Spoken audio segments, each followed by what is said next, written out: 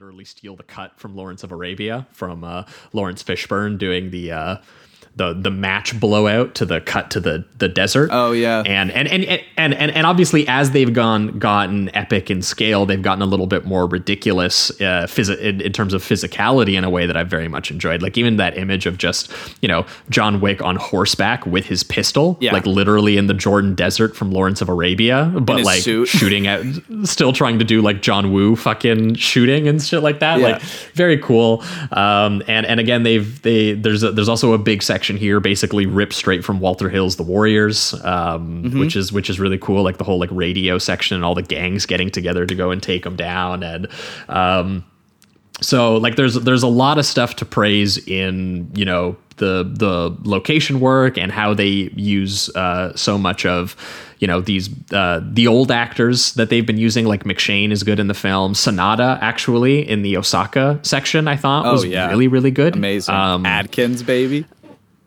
Adkins, yeah, because they also throw in new people too, right? Like that's just it. Like Shamir Anderson is in here, as nobody, the guy who's just trying to cash in on John's body. Although my thing I love logistically about his character is he's trying to get the bounty higher and higher on him. Yeah. So he's literally trying to keep John Wick alive so that the bounty gets higher, so that he can get him when he's worth the amount of money he actually wants for him, which is just, it's kind of a cool little gesture. It's a very Leone, Western outlaw bandit kind of gesture. Me, that whole thing. So because eventually I'm going to put a bullet in your head, but only when it's the right price. Yeah, it's like that kind of deal.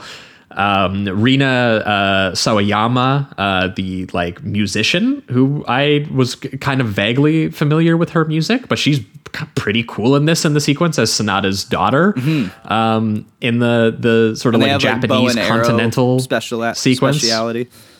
Yeah, that bit when she has the two knives and she's fighting the huge dude and she literally climbs up his back by just stabbing as if she's like rock climbing. And I have to say, I love that they incorporated her size with him, because I've seen a lot of action movies where they'll have a smaller person go up against a giant person and they still use like classic moves that you'd use against someone similar your size. They do such a cool job of her like climbing through his legs and grabbing onto his back and just using her speed against his slowness and power.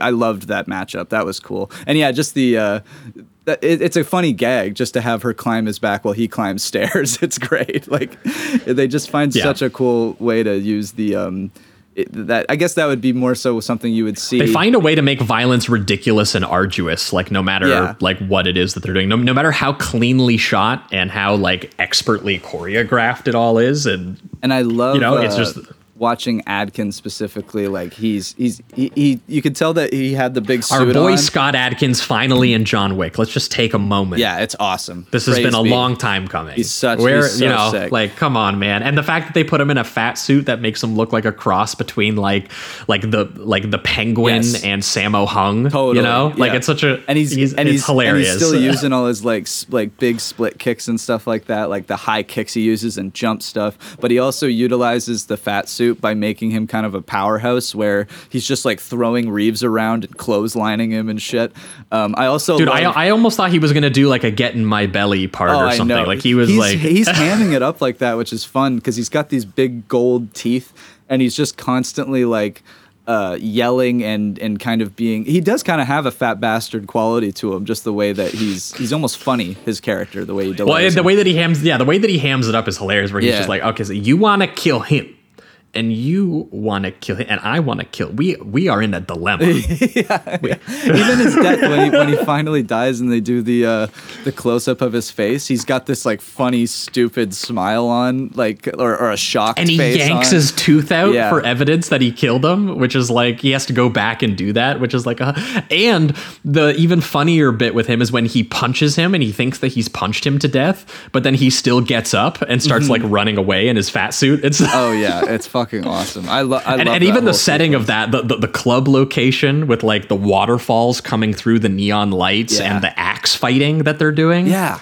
Yeah, it's so Like, they just man. were like they must have looked at the list and like, which weapons have we not used yet, and just started throwing them in there.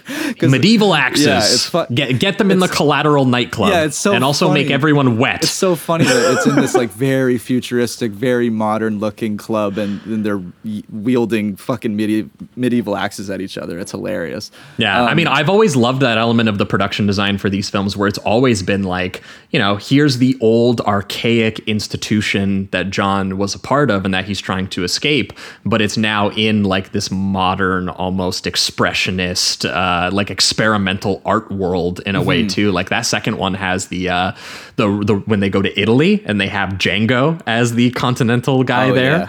and they have that ancient Roman ruin, but they fill it with like the neon rave stuff, and that's where that big fight happens. So like that's been a production design element they've been doing for a while. I've always appreciated about these films. They're like paying, it's very unique to them. They're paying homage basically to the old school classic stuff that they're taking from like the old westerners, the stuff like with Buster Keaton, and then throwing it into the DTV stuff that we've seen with like Hyams, like with all the neon clubs and the dirty, gritty kind of nightlife and all that. So I can't believe how well they fuse together. It's the fucking coolest fusion of things I've ever seen in my life.